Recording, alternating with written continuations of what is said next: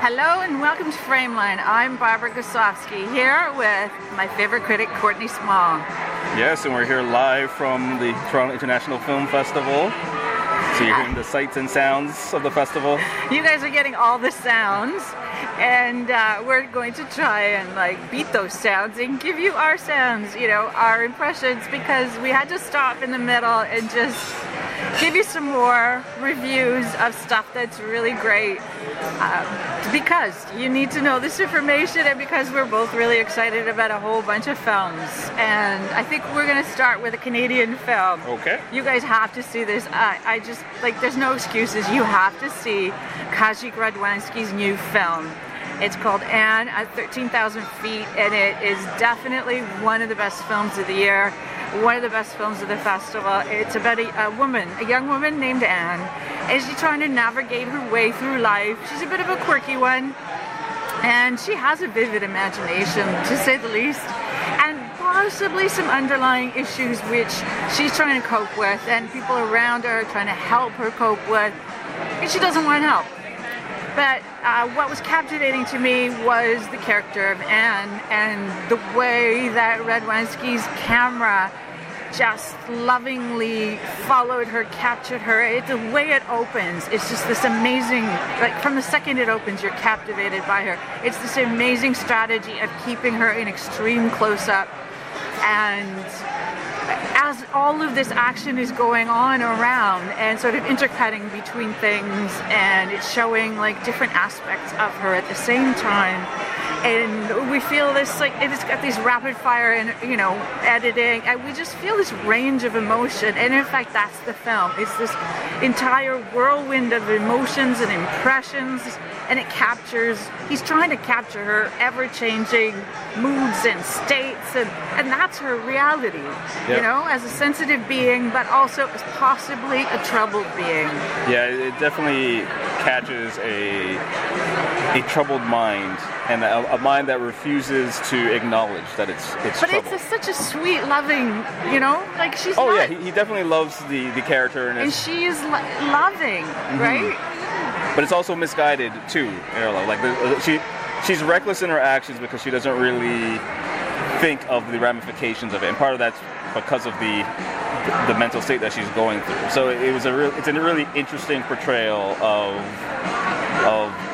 mental health, and how sometimes it's not the extreme gestures, but it's the combination of a lot of little things that can impact a person. Right, but to me, it's also it's a portrait of a special individual, one that considering this style of using close-ups constantly to zero in on her. Mm-hmm. It's an interesting style, because normally that's being used to get inside a character's mind, right? Yeah. Or that's when a film allows us to get into it. That style supports the director's efforts to get into her mind. But in this case, he can't. He can't. We can't. So we only have this certain sense of the way that she experiences the world. Yep. And it's just absolutely captivating. So that's Anne at 13,000 Feet, Kazik Radwanski, Canadian film. Don't miss it.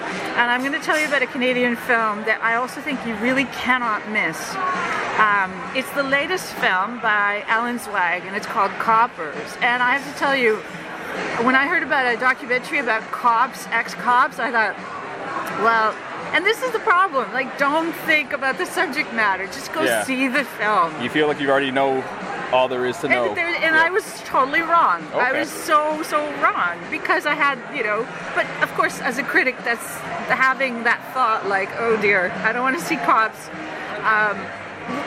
Doesn't matter, because I have to see the film anyway. So I watched this film, and it's a portrait. It's an intimate portrait of former police officers, and they're trying to describe their reality, the reality of being a police officer, and the reality of living as an a former police officer, and what that leaves you with, what that initial experience leaves you with. And it's astonishing. Zweig does this astonishing thing in this film, which he tends to do, is that he closes in on something that is not pleasant. Like other films have been more personal and they've been about love and difficulty in relationships or in A Hard Name. It's been about people really struggling in life, right? But in this film, it's like we're privy to these stories that are really personal and really difficult, and they're really difficult to hear as well as for these people, right? But they're an extreme close-up, and it forces us to come to terms with what these individuals are saying. And what happens is that story after story builds. Instead of getting more jaded, instead of me getting more jaded and in fact wanting to turn away, I wanted to turn in. And I felt more of an empathy, and it was almost like Alan was forcing me to confront a reality that I didn't want to confront, but I was better off for having confronted it, as we all are, as Alan is for making the film, as the police officers seem to be for participating in this film. It's just, it's really, the effect is really astonishing, and I think, like, in the end, the film says a lot, not just about the experience of being a police officer, but about us. You know, as the people that they have to deal with, and us in terms of our maybe notions and preconceptions about cops. And I don't always have like the best memories. But this film really does help to change your view, so that's good. Yes, absolutely, and that's why I think it's an absolute must-see as well as Anne at 13,000 feet. Yeah, it's like I could say all this other stuff because it's this film about like logic versus your instinct to turn away, but your logical mind is saying, you know what, you really should listen to this. You know, and it's this like interplay between those things that I think is brilliantly captured. In That's this wonderful. Film. And I just have to say one more thing about one more brilliant Canadian film. Writer-directors Yona Lewis and Calvin Thomas have made a film called White Lie. And that, interestingly enough, is about facing a reality. It's a fiction film. And this woman has become a young woman about college university age, has become a campus celebrity after saying that she was diagnosed with cancer. And I say it that way because you find out very quickly that that's not necessarily true, and that she's in fact trying to keep this fiction alive when the reality of the situation is she's not sick. And the reality is a little bit uglier and much more disturbing than that. And her efforts to keep this up, and really the taut way that these guys just put together this film, it's like a thriller, but it's also a character study. It's, you know, what I was saying about what the women were doing last week. Last episode, what the women are doing in Canadian cinema, it appears this year, what they're doing is more of a kind of a style of realism, where they're like confronting things, and it's like very like simple style, right? That lets things unfold in time. When they do it, sorry, there's two of them. When they do it, it has these like your pulse is racing, and you just, and there's this, you know how when the hero or heroine of a story is not necessarily someone you like. There's that tension there between rooting for them and not, and being just like totally repelled by them. And the performance is just out of this world, you know? And it really do some interesting camera work, which sort of adds more of an augmented kind of style to it. You know, it's a total realism, but what they do in terms of camera placement and placing her in the frame and what they place against her in the frame is really telling as well in terms of a portrait of this woman. So that's White Lie. Yona Lewis and Calvin Thomas. Yeah, that sounds great. I'm gonna have to catch that one. I've heard a lot of good buzz about that film. So yeah, those three. If they don't have the buzz already, they're just about to. Well, I'll throw in one Canadian film since we're on the Canadian top. Blood Quantum. I caught that earlier this weekend. It's a wonderful genre film. It's a zombie film told from an indigenous perspective, and a virus happens just on this reserve, and they start to notice that the animals are coming back, dead animals are coming back to life, and then you start to realize that this virus is, I guess, being passed through the water, and also the town folk, the people that essentially neglect the indigenous people on the reservation, a lot of them are becoming infected. And you find out that indigenous blood is actually what helps save you, prevents you from getting infected. So it's a very interesting social commentary thrown into this really smart, sharp-looking zombie film. So just when you think like, the zombie genre has kind of run its course, this film actually brings new, interesting life to it. And it's one of those films that plays with style a bit. There's a little bit of animation. It almost has like a graphic novel kind of feel, and there's a lot of humor, but it all works. So I love that kind of genre blending. Yes, genre blending. I love that stuff. And it works. It works wonderful. So that is one that has been getting a lot of buzz, and it deservedly so. Deservedly so. Excellent. Can't wait to see that one. And another one that is getting buzz, that's really kind of taking critics by storm, which is surprising, is Waves. So Waves is... And which is not Canadian, so we're switching. Yes, it's an American title. I guess the biggest name actor is Sterling K. Brown from This Is Us. And it's a film about a young teenager who's seemingly got it all. He's on the wrestling team. His family is fairly well off. He's got a girlfriend, everything, the popular kid in school.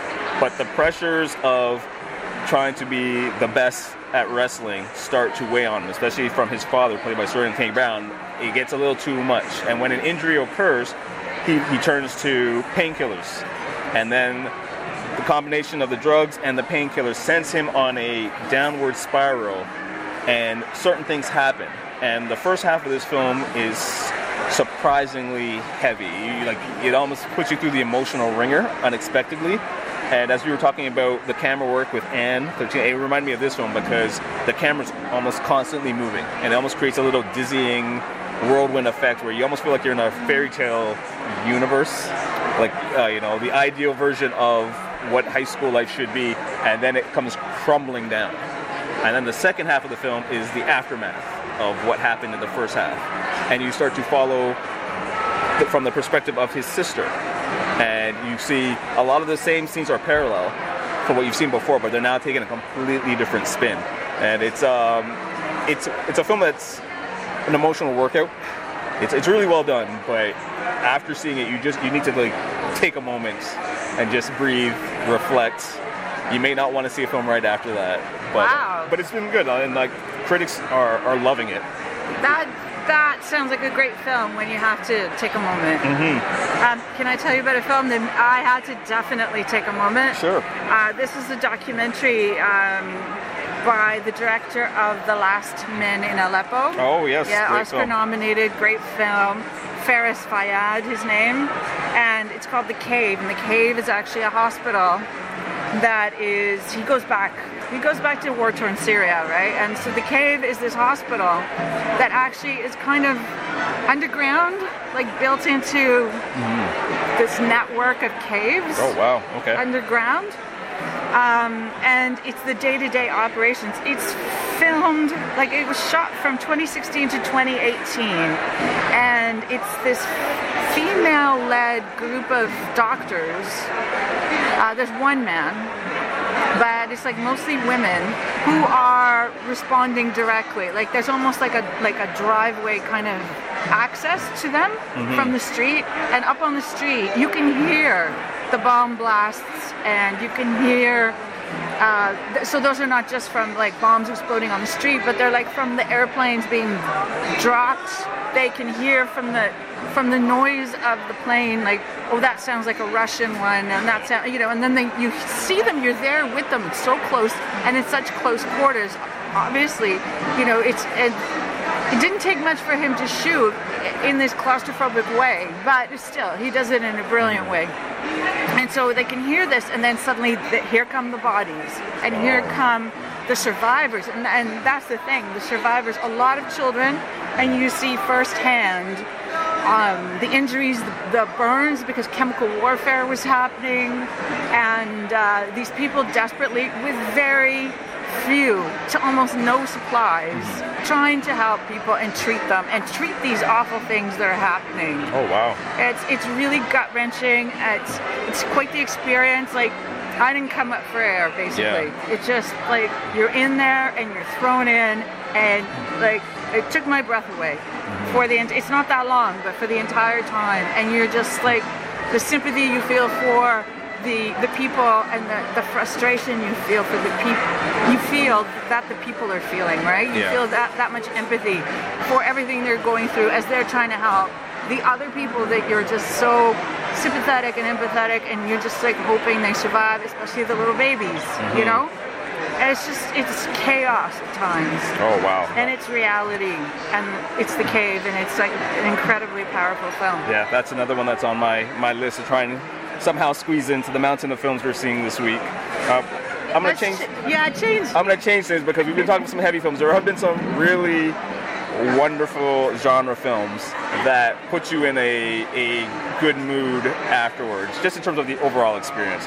The first one I'll talk about is The Whistlers, which I love too. A Romanian crime film. I'd say neo-noir. It is neo-noir, film definitely. About a corrupt cop who is recruited by a femme fatale to help her break out her partner from prison, and her partner knows the location of $30 million, and everyone wants it, the cops, the mob, what have you. So he has to go to the Canary Islands to learn the ancient El Sobo language, which is like a whistling dialect. That I guess the Spanish indigenous people used to use to communicate across valleys. And these incredible mountains and valleys, and these incredible shots of people whistling across spaces at each other.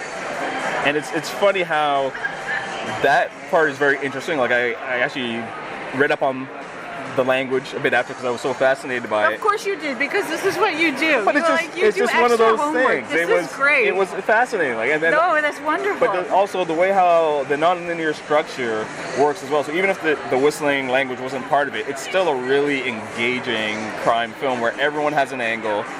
The femme fatale, I would argue, is one of the smartest people in the room. You know, like it's a very masculine tale, but the women are the ones that you have to really keep your eye on because, you know, I'm not going to spoil what happens, but I just think it's a wonderful film that hopefully people see. Yeah, and it's a wonderful update to the noir. You know, the femme fatale, generally, you know, she was smart back in the old days of noir, but, you know, her power was limited. And now it's like, okay, this is what happens when you have a more female positive world that we're living in now. This is the noir for today, for 2019. And I do have to tell you, although the ending is not going to appear to be exactly noirish, I would say afterwards Google Humphrey Bogart and go through his films. There's one that will help you make sense of this ending and why it makes sense in the noir universe. I love this. This was just a lot of fun, really fascinating. And keeping with the twist on genre and female empowerment, Hustlers. Yes. Oh, I love Hustlers. We can officially talk about Hustlers. Hustlers is great. It is. I've been telling people that, and people have given me weird looks, but now more critics have seen it, and everyone agrees Hustlers is great. People have been giving you weird looks because you wouldn't think that a film with Constance Wu is great. Yeah, right? And Jennifer Lopez and Cardi B. Cardi B. But you wouldn't expect them to be in something that's a romantic. It's not a romantic comedy. Nope. It's not like a empowered chick flick, but it is an empowered chick flick, but more in the casino, the gangster, con artist, style. Which this has got some heft to it. This film, but it's also fun as hell. A lot of social commentary. You know, you've got these group of women who were strippers at a particular club, and then the recession hits, and you find out that all their Wall Street clients are now hurting for money, and the retail sector is not kind to them because of their lack of retail experience, what have you. And these women decide that they are going to basically start conning the men who put the world in the financial crisis. And they go to great extremes to to drug these men and have them spend as much money as possible. And that's all you got to know. That's all you need to know, yeah. And it's based on a article, I believe it was an Esquire article, or... But it happened, right? Yeah, it happened in real life, so it is a true story. But the performances are wonderful, the direction, the cinematography. Absolutely agree with you, yeah. Good amount of humor, and the social commentary is so pointed. So you walk away from this film, and even though they did bad things, you're like, well, are they really the villains, though? Like, you know... Exactly. It's got that kind of, you know, like, it's not completely clear if they're the bad guys. Yeah. Because of these other circumstances, and everything you said about like the humor, everything, I completely agree. This is like one of the better paced films that I've seen in a long time.